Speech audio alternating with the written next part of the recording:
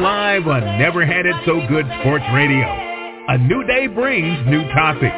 Our sports talk brings extensive debate and analysis by the host, expert contributors, and callers. We discuss it all. Join us weekdays at 6 p.m. and 7 p.m. on Never Had It So Good Sports Radio. Welcome to Never Had It So Good Sports Radio. We're in our second hour with the professional experts here. Again, thank you to our 6 p.m. show with Heidi Pratt, the Heidi Pratt story, Saving Grace. That was just powerful. If you get a chance, please listen to that episode of Never Had It So Good, and I'll make sure to reshare it on all the pages after we finish this one. Let me welcome in my co-host, Tim Moore. Tim Moore, how are you? I'm doing fine, Princess. Glad to be back with you guys. Awesome. Duck Rowley is a little busy right now, so we're going to carry on without him and get the guys in here. Steve Thornton, how are you, sir? I'm doing good, real good, Princess. How are you guys doing, you and Tim? Doing well. Good. Doing good. Good. Awesome. Coach Donald Jones, how are you? I'm doing great. How you guys doing? Doing good, sir. Thank you for being on. We appreciate that. Will Lewis, welcome to the show. Greetings, everybody. Hope everybody had a good weekend. We did. Had a great weekend. Yeah, had a great weekend. All right, gentlemen, I'm going to start with you, Will Lewis, and it's open mic time. What do you have for us? Let me see. Well, I'm still on the Deion effect out in Colorado. Thought it was kind of interesting out there that his boys got together and decided to buy him a mansion up in Boulder. And the reason I think it's interesting is because I see where CU made over $15 million in ticket sales, and 13 of that $1 million came from the football program. So obviously maybe CU could have bought the house instead of his kids buying the house. I think they probably should have, considering. I think the ticket sales or the concession from the first game took care of the whole cost of the season for the soccer team and the softball or something like that.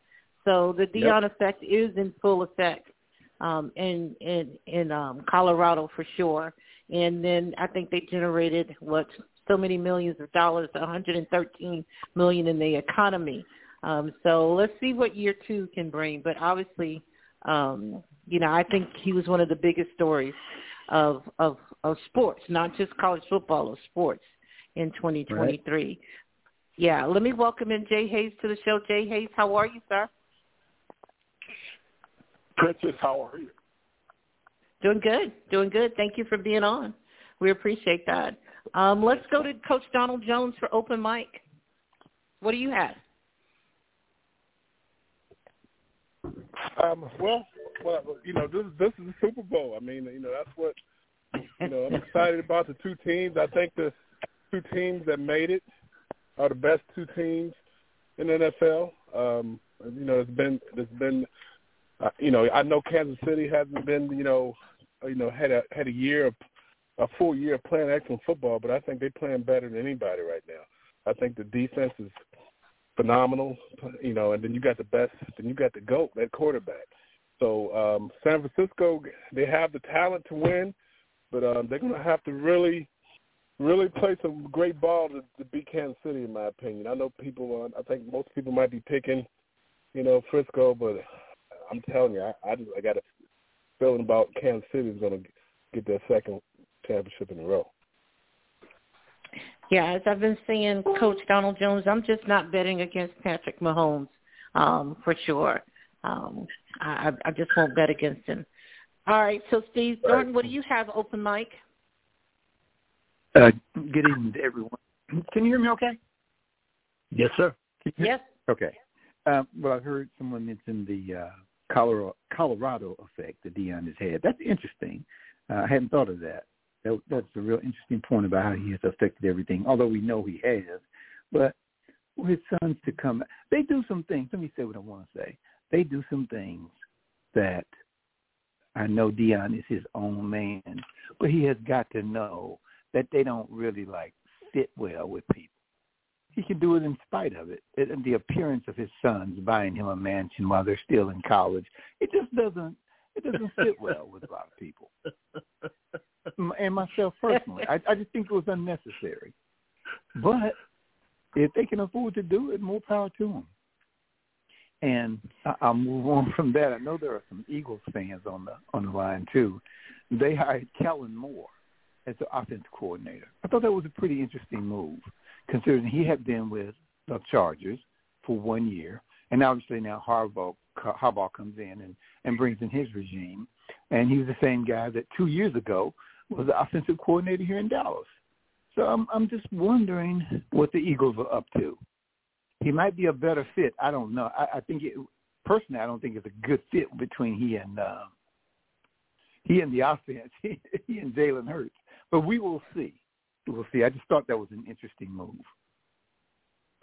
I say Steve Thornton, they can have him.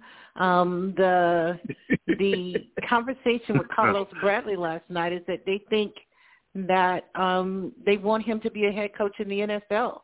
And if Sirianni starts 1-3, 1-4 next year, then out goes Sirianni and in comes Kellen Moore as the interim head coach. That was Carlos Bradley take last night. Either way, interesting conspiracy theory for sure. Jay Hayes, open mic. Thank you, Princess. That's interesting, Kellen Moore to Philly. I just see it as Sirianni's not very good at picking coordinators. He's not done a great job last year, and now he picks Kellen Moore. He did take the guy from Miami that is a good coordinator. So that was one in his favor, but I don't know about Kellen Moore and Jalen Hurts. That's not a good mix to me. But hey, what do I know? The thing about Deion's boys buying him a house, maybe they did it for tax reasons. I've never been in that tax bracket, that they're in, but maybe they had to do it for tax purposes. I don't know. That's the only thing I can figure. That he wouldn't buy his own self a house, but who knows? Maybe he's gonna have a settlement coming up with his former girlfriend that he's gonna have to pay or something. But I can't figure that one out because John has probably a couple houses all over the place. I don't know that he needs another big old place up there in Colorado. But what the heck, If you got that kind of money, have some fun because you only live once, right? So yeah. They went on to say that the neighborhood that they purchased a house in for him, the most inexpensive one was $3 million, and the most inexpensive one was $8 million. So that's the window right there that they went out on a limb for their dad. Real estate. I used to recruit Boulder. That's some expensive real estate. And, so more power to them. Yeah. More power to them. Tim Moore, open mic. Yeah, somebody touched on it. I think it may have been Donald Jones. But I look at the greatness of ball players, and I think a lot of people are really kind of caught up in stats and analytics and all these kind of measurements of ball players today. And, I look at last year's Super Bowl, and Jalen Hurts probably statistically outplayed Patrick Mahomes in the Super Bowl, to be completely honest, last year. And if you look at stats from this past weekend, Patrick Mahomes really didn't do very much in the second half of that ball game. I think they had 36 yards passing before he threw to Valdez Scantling on the last bomb during the ball game. Jared Goff got off to a tremendous start statistically there against San Francisco. But I like to measure guys by how they play at key moments in ball games. If when you need that first down to keep a drive going, does the guy get it? Does he throw the pass to the right receiver when he needs to? Does he scramble, keep the play alive, and scramble and get a first down when he needs to? And one thing I noticed this past Sunday was that Patrick Mahomes does that. I had no idea that they would win that game against Baltimore. Baltimore looked so dominant against San Francisco a couple of weeks ago that I thought they would just win the Super Bowl this year. And Kansas City from the first drive just announced, we're here to play ball. And Patrick Mahomes stepped up at all of the crucial moments in the ball game and made the plays he needed to make. That's greatness. He's one of the best I've ever seen. Yeah, I want to add a question to that here, but I do want to do my open mic, and mine is with Kristen Jussick. And she's the one that made the jacket for Taylor Swiftie and Patrick Mahomes' wife. And she has now been issued NFL licensing to make jackets for every logo in the NFL. They have just issued her own licenses. It took me 8 years of podcasting before NFL.com would issue me an approval, and she got it in just 2 or 3 weeks. I'm upset about that. But, Tim, I want to come back to you and to everyone else because I kept hearing it, and I think I put it in the thread that Lamar Jackson choked.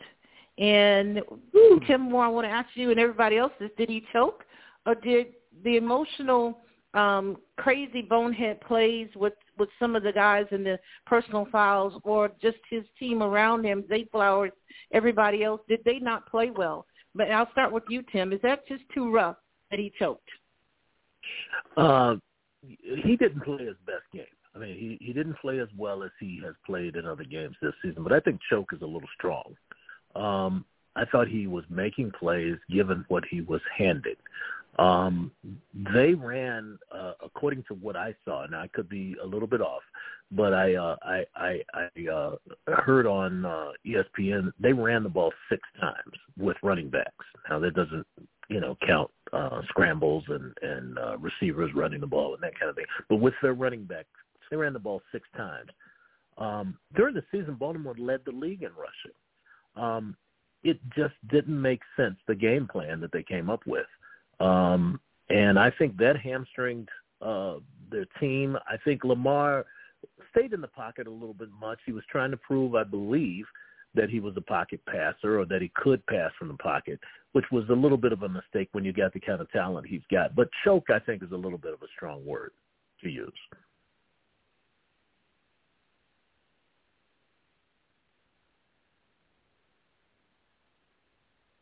Did we lose you, Princess? We sure did. I was just talking away. My apologies. I'll come to you, Will Lewis. The same question. Did Lamar Jackson choke, or did maybe the offensive coordinator not call a good game or choke? Will Lewis. Yeah, and that's exactly how I thought about it, and that's the way that I would address it, is that he tried to execute what was called. When you have a guy who, and maybe he was reading all that news about him not being quarterbacky and all that kind of stuff, but I think part of the problem was, the play calling, the play selection. A lot of it had him sitting in the pocket, doing drop back stuff, just showing that he could be a pocket passer, which was crazy because of his athletic ability and the things that he does to put a stress on the defense. And it was like Kansas City's defense didn't have to worry about that as much, because you saw Kansas City's defense playing a little bit more spy coverage and doing some of those things like that, and they almost didn't have to, because Baltimore was kind of playing right into their hands with the things they were asking him to do. So I think this is a case of Baltimore overthinking it, their offensive coaches overthinking it, and taking away what they do best on offense. So, no, I don't think he choked. I think he just tried to execute a bad game plan. Okay. Jay Hayes?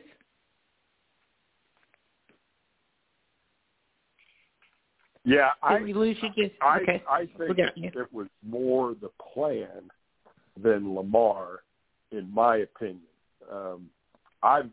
I've worked with Todd Monken a couple different times, and Todd is a receiver, quarterback coach, receiver coach, and he wants to throw the ball. And I don't know what he was trying to do, but you're breaking up there a little bit, Jay Hayes. All right, we're going to move on to Coach Donald Jones and come back to Jay Hayes. Donald Jones, your thoughts?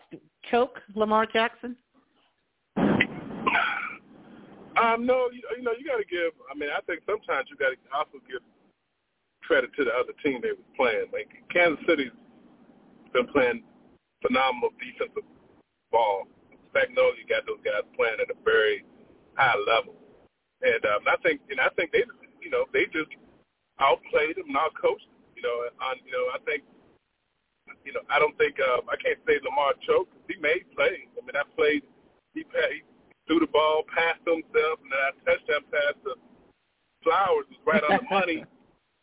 So I don't, he didn't come in there, he didn't come in the game, I don't think, scared or unsure of himself, but like I believe what Tim just said, you do got to make plays when you need it most, and it just didn't happen, but then he laid him down on that touchdown drive, and Flowers fumbled the ball in the end zone. Yeah.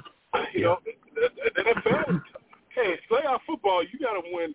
You got to, it's the guys who make the team that makes the least turnovers and the least mistakes.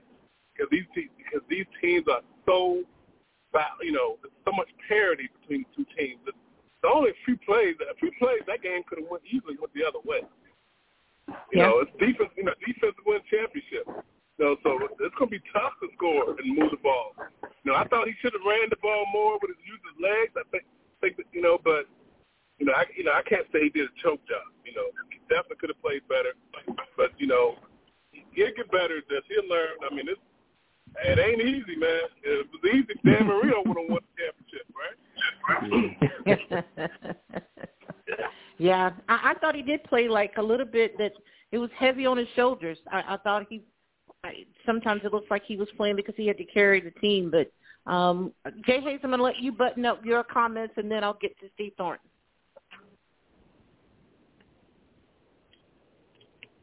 Thank you, Princess. Like I was saying, I thought the plan they had in place was not a good one. Keeping Lamar kind of stagnant in the pocket and just trying to make him look like something he's not. They didn't give him a chance to really make the plays he's capable of making, and like they said earlier,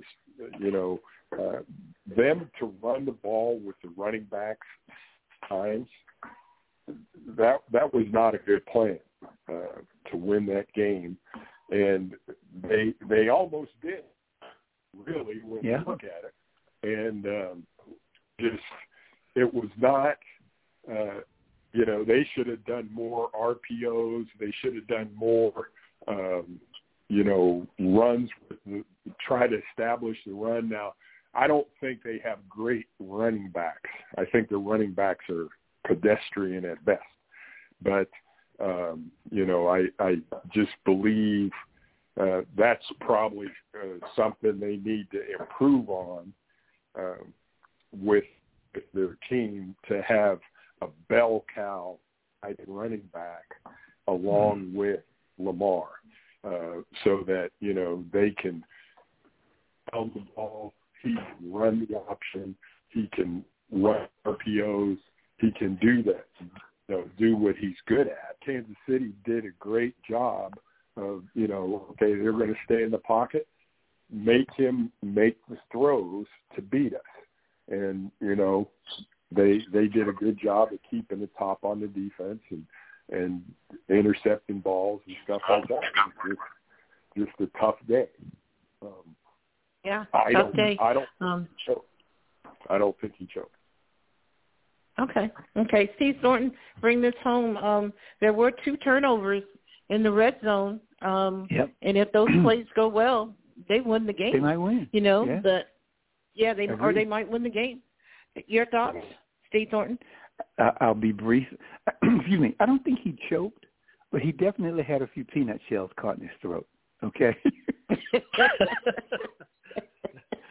But it comes back to those mistakes. He made one, threw that interception in the end zone, and Flowers made one when he fumbled the ball. Turnovers, especially in really big games, really hurt you. And someone earlier mentioned the fact that the Ravens rushed the ball 16 times. Lamar Jackson had 8 of those rushes, and the running backs did only carry the ball between them 6 times, and Zay Flowers carried the ball a couple of times. And even though Kansas City, I think Pacheco rushed the ball 24 times for 68 yards. I'm looking at it on the internet, which is not a great average. Wow. We all know that. But it's a threat. Kept the threat alive. They always knew they had to guard against the run. And in the meantime, Mahomes didn't have a great statistical game, but he was 30 for 39, which meant that basically when he was throwing the ball, he was completing it. Wasn't for much, but they dink and they take what you give them, and then they do the best with it of anyone in the league. They take what you give them, and then they execute off of that. And whatever you give them, that's fine. We'll take that, And Baltimore just played in general a poor game. So hopefully they'll be back next year. We all can still root for Lamar, but they didn't play very well over the weekend. They just didn't. Yeah, and I really thought a glaring thing was that Odell Beckham was missing. I don't remember really seeing him until the fourth quarter, And then there was a time in the moment, I think in the first quarter, where Patrick Mahomes did not have an incomplete pass. I think they were, 12 passes before his incomplete pass. So it was the moment. Before I turn it over to Tim, I'll get this one. After this, Tim, you can have it. I want to talk about coaching and hiring. And now there are 3. And I'll start with you, Jay Hayes, on this one. Raheem Morris is in and Gerard Mayo is in. And then who's the other one? Antonio Pierce. So your thoughts about Raheem Morris and where we are with the coaching hires and how impressive that is? You kind of broke up, Princess, but you're talking about the hiring of yes, the minority. Raheem Morris, yes, exactly. Yeah, and they're claiming Canellis is a minority now too. Did you know that? Oh, really? No. Yeah, it came out the other day. They said a man of color, whatever Canellis' first name is, that he's Mexican. Dave. Okay. And, Dave Canellis. They said they hired 4 men of color. But so, like when I used to work for Barry Alvarez, he used to tell me, "Don't worry about it, Hoss. I can do what I want because I'm Spanish." Pretty how you say that to me. And so Spaniards, Mexicans can do what they want. So. Wow, Barry Alvarez. Okay. All right. Well, Lewis, your thoughts about the hiring and where we are now? I like the hiring with Raheem because to me that's an example of a guy getting another opportunity. And sometimes in his business, people of color don't always get a second opportunity. And I think Raheem's kind of been down that road a little bit.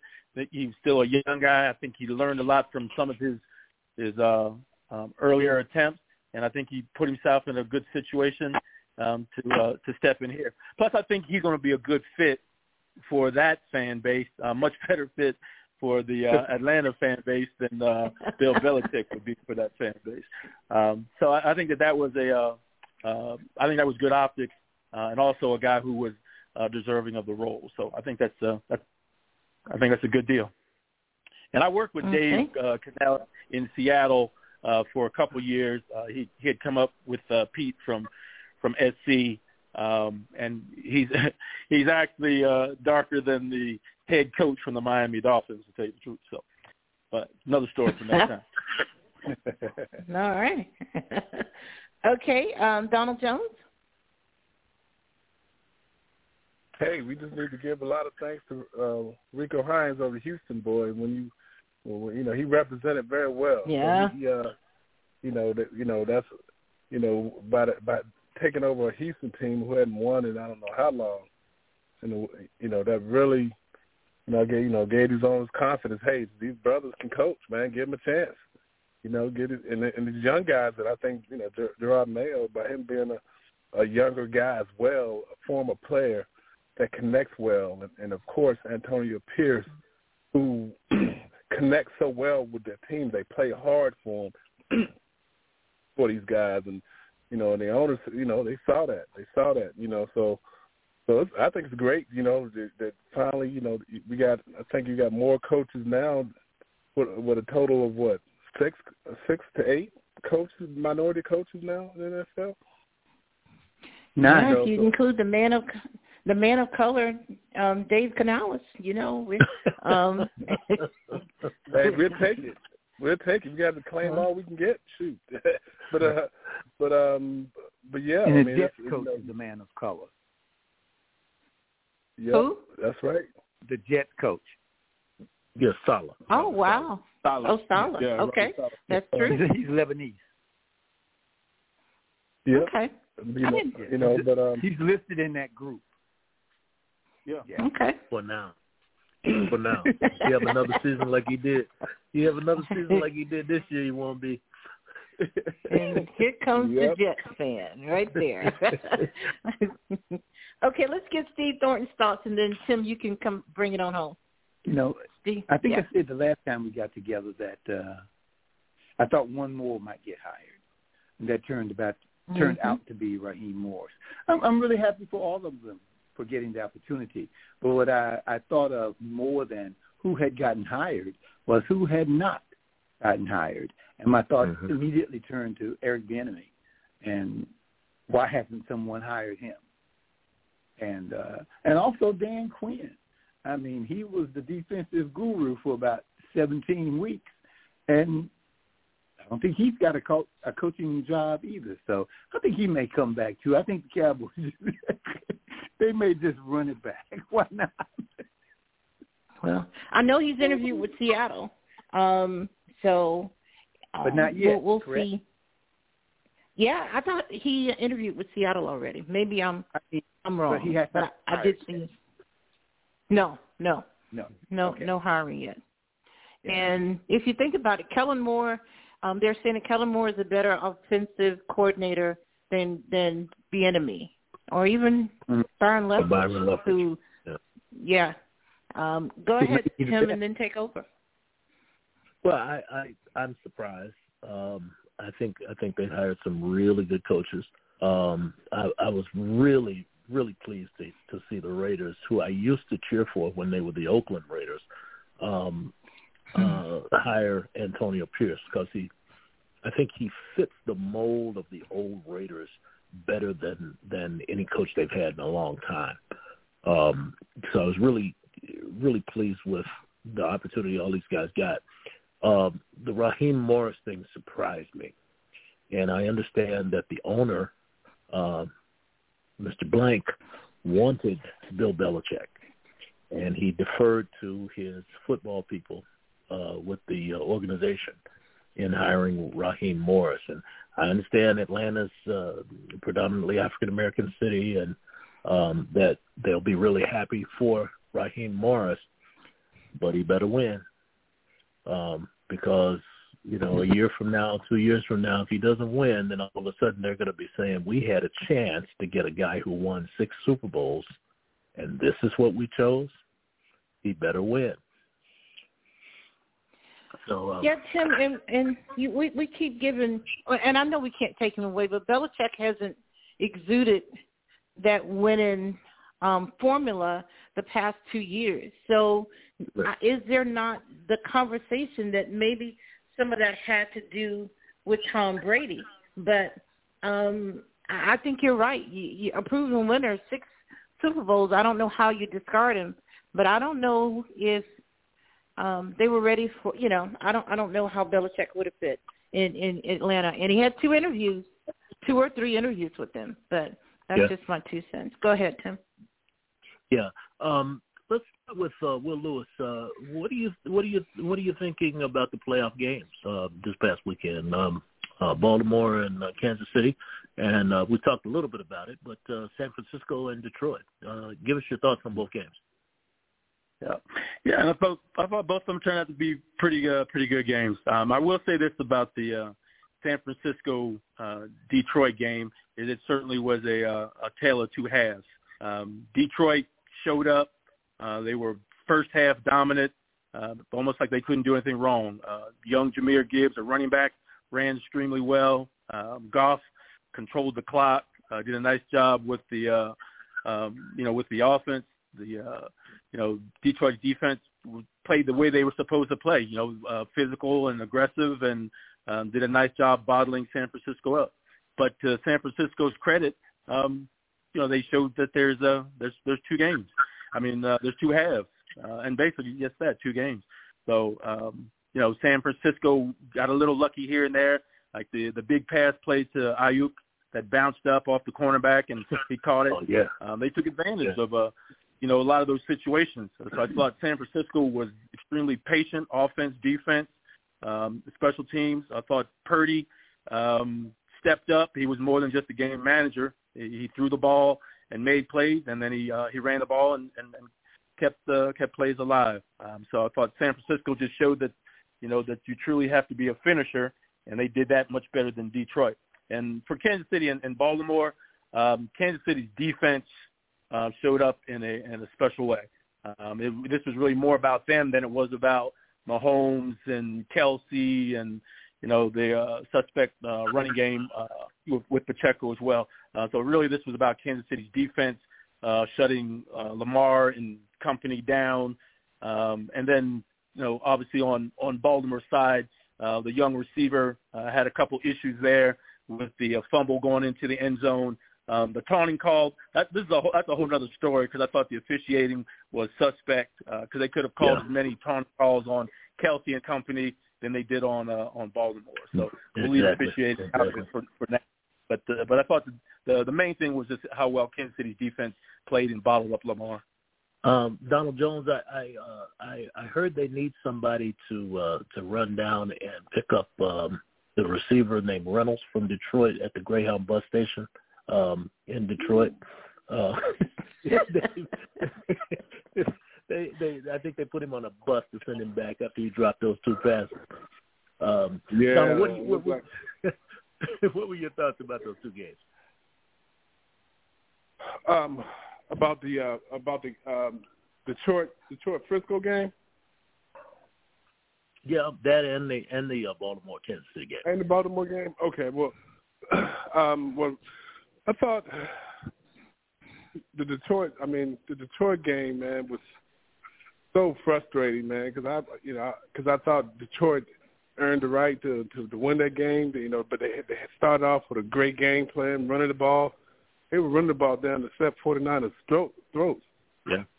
And everything was just totally clicking, man. And then, everybody was texting my brother-in-law, Larry, okay, you about to go get your tickets now. I was like, man, that ain't over yet. Don't be, And sure enough, Frisco made those adjustments, and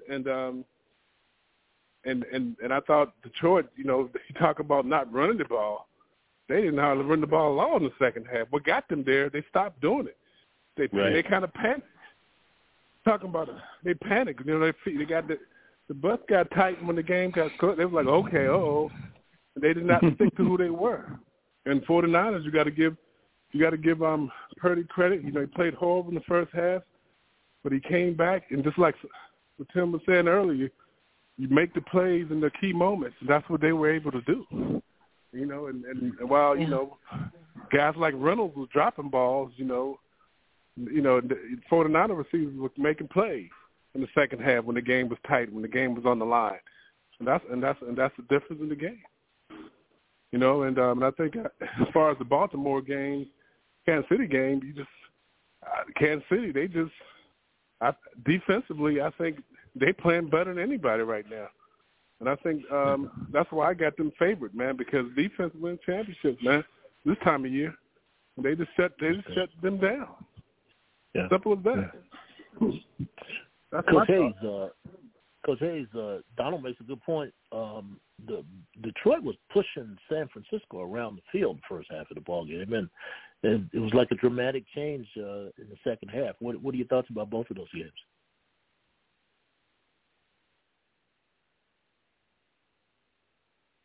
Coach Hayes, you may be on mute. I'm not sure. Coach Hayes just dropped again. Go ahead and go to the next one. Okay, let's go to Steve Thornton. What were your thoughts about the two games? Oh, thanks, Tim. I found both games to be interesting. The first game, the Kansas City-Baltimore game, I hate to make the comparison, but I will, simply because they're both great quarterbacks. But Mahomes, not physically, not what he does on the field, but just from a game, big play capability, doing what needs to be done and get done to win. He seems to have that. And Brady did that. Brady would break my heart every year during the playoffs because he could have a bad game for 3.5 quarters. But if they had the ball with 2 minutes left in the game, you could be pretty sure they were going to score. Yeah. And that's the way I compare or make an analogy to Patrick Mahomes because that's what he does. And they do, like I said, they do just enough sometimes. Like even in this game, it was just 17-10. But they did just enough to win. They do the little things. And I think Tim just said, they make plays when they really need to. Even with a pass receiving core that has survived a lot of criticism, they make plays when they have to. And they haven't been consistent, but here they are in the Super Bowl. So, enough said. And San Francisco, Detroit, again, I'm really heartbroken this week because I was really rooting for Detroit. I really wanted them to win. But San Francisco did play. They just played a better second half. The game, if you look at the stats, they're very, very even. Rushing yards, passing yards, leading receivers, that type of thing. But San Francisco made the big plays at the end and, a few calls that might have been different, but I don't hold that against Detroit. San Francisco just came back and won. So, hats off to the 49ers. Okay, Princess, what are your thoughts about the two games? I was surprised at Detroit just really running all over San Francisco in that first half. But, I really couldn't wait until the second half to see if there were any adjustments made and if 49ers were going to make this a game. And I thought the Lions imploded a little bit, and the fumble recovery by the 49ers. And then all of a sudden it's 24-17, and someone in the thread named Tim Moore said, uh-oh, and we had ourselves a ball game. And it and they came through. But still, I don't know. I like what Dan Campbell said in the press conference, that the window of opportunity is never open for that long. And we didn't seize the moment for this one. But I think he needs to take some of the blame, too, for the, taking points off the, or at least the field goal attempt. I think you take the points there, and if nothing less, at this point, we may have a tie game and going into overtime. So congratulations to the 49ers. I thought Debo stepped up. I thought McCaffrey ran really hard. And Brock Purdy stole some first downs with his legs, too. He looked really good in the second half. In that game against the Chiefs and the Ravens, I probably was the only one in my house pulling for the Chiefs and Patrick Mahomes. Or maybe it's just that I wasn't going to bet against him because I think he's been there before, done that. I thought that Lamar Jackson played a little, I don't know, just he wasn't himself, or as perfect as he looked that second half of the Texans game, or, when they were world beaters during the regular season. I didn't think he looked as good. I also thought that the Ravens had a lot of silly penalties. Maybe the taunting wasn't good, but that hit on the offensive or defensive line against Patrick Mahomes was stupid, and, just some silly penalties for sure. But I'm not going to bet against Patrick Mahomes in the Super Bowl. But, and I got to give Kelsey some credit in that first quarter. Travis Swifty, Kelsey, in that first quarter. I thought he was good too. Okay. Is Jay back with us, or is he still out? Jay is still out. Okay. Let me stay with you, Princess. Let's look at what is it going to take for these teams now that we've got San Francisco and Kansas City in the Super Bowl to win the Super Bowl. What are the keys? I think one of the main keys is that I think Brock Purdy has to start fast. I don't think he can have a game where, the first or second quarter he throws an interception, because I think that Patrick Mahomes and that whole crew, as Kelsey said, the Chiefs are still the Chiefs, and Andy Reid is still coaching them. I also thought that Spagnuolo called a good game. But the key for me is for Brock Purdy to get off to a fast start and for them to score on their first or second drive. And on the Chiefs side, I'm like Coach Donald Jones. I think defense wins championships in Kansas City. And Spag called a good game. I want to see that as a key too. And I think Mahomes is just going to be Mahomes. It's going to be a good game, but I'm not betting against Mahomes this time or last time. But I want to see Brock Purdy have a good game and get out to a fast start. Okay. Donald Jones, you said Kansas City's playing as well as anybody. What do you think the keys to the Super Bowl game will be?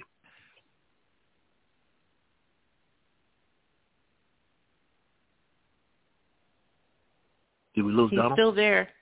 Nope, didn't lose him. Are you on mute, Donald Jones? I'm sorry, you broke up on me. I didn't. What was the question, Princess? What are the keys to the Super Bowl? The keys, it's going to be. We're going to see. I think we're going to see another close game, and it's going to come down. For me, it's going to come down, to the final, final few drives. But I think, who is able to execute in those pressure key situations, man. And these big games, you don't know what the mental capacity of these guys are going to be. Some people can't handle the pressure, but who can handle the pressure the best? And that's why I got Kansas City, because I think Kansas City, they've been there. They know what it takes. They know how to manage themselves, to manage the weeks leading up to the Super Bowl. I think Frisco, they're talented but young, and I think when you got like that guy Mahomes, I think he's going to make the key plays in the crucial parts of the game, and I think they're going to make the less mistakes and play better defense. So I got them. I got them winning it, man. But it's going to be a great game. It can go either way. A couple of turnovers here and there. Whoever makes the least turnovers, run the ball and play defense. I think that's going to be the key. Will Lewis, what are your thoughts about keys to the Super Bowl game? It seems we have to remember Kansas City beat San Francisco in the Super Bowl a couple of years ago, and last year, even after they got McCaffrey, the only team that beat them during the regular season was Kansas City in San Francisco by almost 3 touchdowns, almost. What are your thoughts about this game? Keys to the game. Yeah, I see it being a little bit tighter of a game than that. I don't think either one of them's going to run away from it, and it very well may come down to the last possession. But the back and forth, I think, in this game is going to be seeing who gets off to a fast start right at the beginning.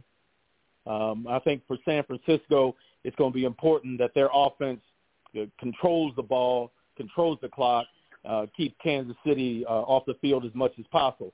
I think Kansas City's got a more of a quick strike offense, and they can hurt you anytime, any place. And certainly Mahomes can make any throw at any time from any place.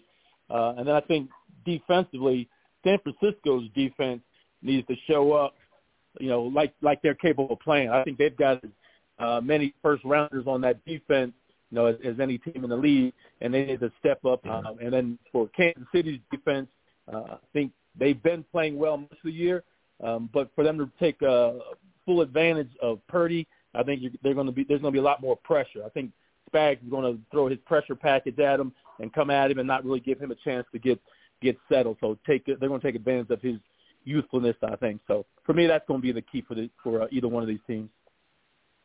Steve Thornton, what are your keys to the Super Bowl matchup? Well, I've just been listening to everybody, and my thought process has turned a little bit. But I think the key is which defense plays better. I would say it's hard to stop either of the offenses that will come together, Kansas City and San Francisco. San Francisco's just got so many weapons. I mean, they just – and right now they seem to all be healthy. But I had written something down almost in jest. But the key is no turnovers early, no turnovers late, and no turnovers. So whoever wins the turnover battle, I think that both teams are so talented that it will be a pick at the wrong time, a fumble, a pick, and the fumbles are always at the wrong time. But you understand what I'm saying? A pick at an inopportune time, or fumble at an inopportune time might supply the winning 3 points or touchdown. So and it only validates what everyone always says, defenses win championships. So whichever defense is able to impose their will or their style, so to speak, on the other team, I think will be the winner. Princess, what are your thoughts? Keys to the Super Bowl? I think I gave mine too. I did mine. Oh, okay. Oh, that's right. I'm sorry. Let's stay with you, Steve, for a second, and wondering, your top 6 wide receivers going into the draft. You would come. You know what? Here we go. We're going to start out with Maserati Marvin Harrison. I mean, that's the only place to start, right? Right. Yeah. Maserati Marv. And then the brother from Washington, Odunze. Yeah. I like him a lot. And then I really like Xavier Worthy, obviously being here in Texas from UT. Yeah. And though I was looking at that. And he runs a 4.2. I didn't know he ran a 4.2. And he's 6'2". 6'1", Wow. 6'2". He's kind of a tall guy. Very, very slim. Almost looks like if you hit him real hard, he'll break in two like a pencil. But yeah, and he has been beat up a little bit over the last year, kind of hurt here and there. But a healthy Xavier Worthy, yeah, I like him as a wide receiver. And just to close it out, it's not 6, but another guy I would go ahead and draft either as a wide receiver or a running back is Bucky Irving. Oh, yeah. From Oregon. Yeah. I would like to add him to my offense. I'll figure out a way to use him. Okay, Princess, what are your thoughts on the wide receiver core coming out of college?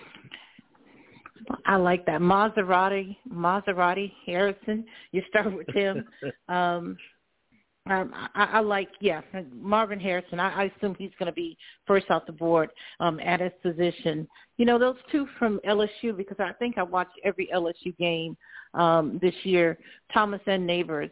I think they're going to be drafted pretty high, and that's a shame. Yeah, but both of them are coming out. I actually want to pick one from South Carolina that I like, and they didn't have a good year, but Leggett, I think it's going to go somewhere in the second or third round. Also, Mitchell from Texas, I like him, and that is 5. And I'm going to go Franklin from Oregon. You didn't mention him, and I liked his game the entire year. So those are my 6. Okay. Will Lewis, what are your thoughts? Top 6 wideouts going into the draft? I think I'm pretty close to Princess in that group. At least with the first guy. I think that's the easy part. So, I would go with Marvin Harrison. I think he separates himself, brings all those elements to the game, athletic ability and body control and ball skills. I do like Neighbors a little bit more than Thomas, just because I think he's a little bit more of a polished route runner, has pretty good body control. For me, and this guy could be number 2 as well, was Rome Odunze from UW. Just like the big boy with size, strong. You know what I mean? So that's a big guy can run, and I kind of like the big guys that run well like that. And that's why, as much as I like Troy Franklin because he's a speed guy, I do like the big guys as well, like Mitchell from Texas and Leggett, and they're kind of specialty guys to me. You know what I mean? They have a different sort of element. You know what I mean? Like Mitchell is a big time red zone threat. At 6'4", but he's got body control and change of direction. And Leggett is a different sort of body type. In that he's 6'3" and 225 pounds, 230 pounds. He can do a lot of different things in your type of offense. Almost like like our guy Debo. Being a big body receiver like that. So I think that's 5 guys. And you there's a lot of other guys down there. The one guy I just throw out was Devontae Walker from UNC, who's just a big, athletic guy with all kinds of upside. Not as polished, but he's a pretty special guy. So that's probably more than I need to give you, but that's my crew. Yeah, Leggett from South Carolina, by the way, runs a 4.29 as well. We already got Princess. Donald Jones, what are your thoughts, top receivers coming out? Yeah, well, for me, it's 2 guys, man, that stand out above everybody else. And that's Marvin Harrison and Rome Odunze. Those guys can be like Justin Jefferson and Chase. They're going to have that kind of impact early, So then after that, still some solid receivers. Like I like Troy Franklin from Oregon, and I like Keon Coleman from Florida State as well. I was wondering if anybody mentioned him. Mm-hmm. Yeah. Well, I wasn't. Other big guy. Yeah. Yeah, and it's like you said, Malik Neighbors is great as well. But those are my top guys, man. But I clearly got my 2 guys at the top of the list and everybody else. Yeah, I was wondering if anybody was going to mention Coleman and Miller, Johnny Miller, the big 6'7" receiver from Florida State. Both of them pretty formidable to me. You guys mentioned some tremendous names. Odunze, Harrison's probably head and shoulders above the rest of them, but Worthy, tremendous receivers coming out. Princess, it's on you. Okay, we're gonna stop it right there, unless we can quickly talk about what we're beefing. We got about 6 minutes, so maybe if everybody can give us just about 30, 45 seconds. I'll start with you, Tim. Anything you beefing on or making us go, No, I'm not beefing on anything. I think we saw a good weekend of football. I think the NBA is making some changes with Doc Rivers going to Milwaukee. And I don't have any beefs. Okay. Will Lewis, anything you beefing on? Just quickly, really. The whole deal with Justin Tucker, the kicker, and the little incident pregame warm-up with Patrick Mahomes and Kelsey. I don't know why a kicker is kicking from the goal line anyway. He never does that in a game. So why would you be kicking from anybody's goal line? So, get the hell out the way. And it was rude of them to just kind of, kick his ball off the tee and throw his helmet and all that kind of stuff. But there was no reason for Justin Tucker to be there. I know he said he's done that for 12 years in a row, but he hadn't done it 12 years in a row against Kansas City. Yeah. Travis Kelce just kicked it all out of the way. Yeah, just get out of the way anyway. Donald Jones, anything you're beefing on? I'm making us go, The only thing I'm beefing on is, I'm just tired of all the Swifties talking about Taylor Swift and having them showing it every 5 minutes. Like, good Lord, come on, man. This is a football game. But I know all they want to talk about is Taylor Swift. But anyway, that's the only thing I can think of. I'm totally beefing on a little bit on, but that's why some people don't even want Kansas City to win because they just want to lose so they can stop talking about Taylor Swift.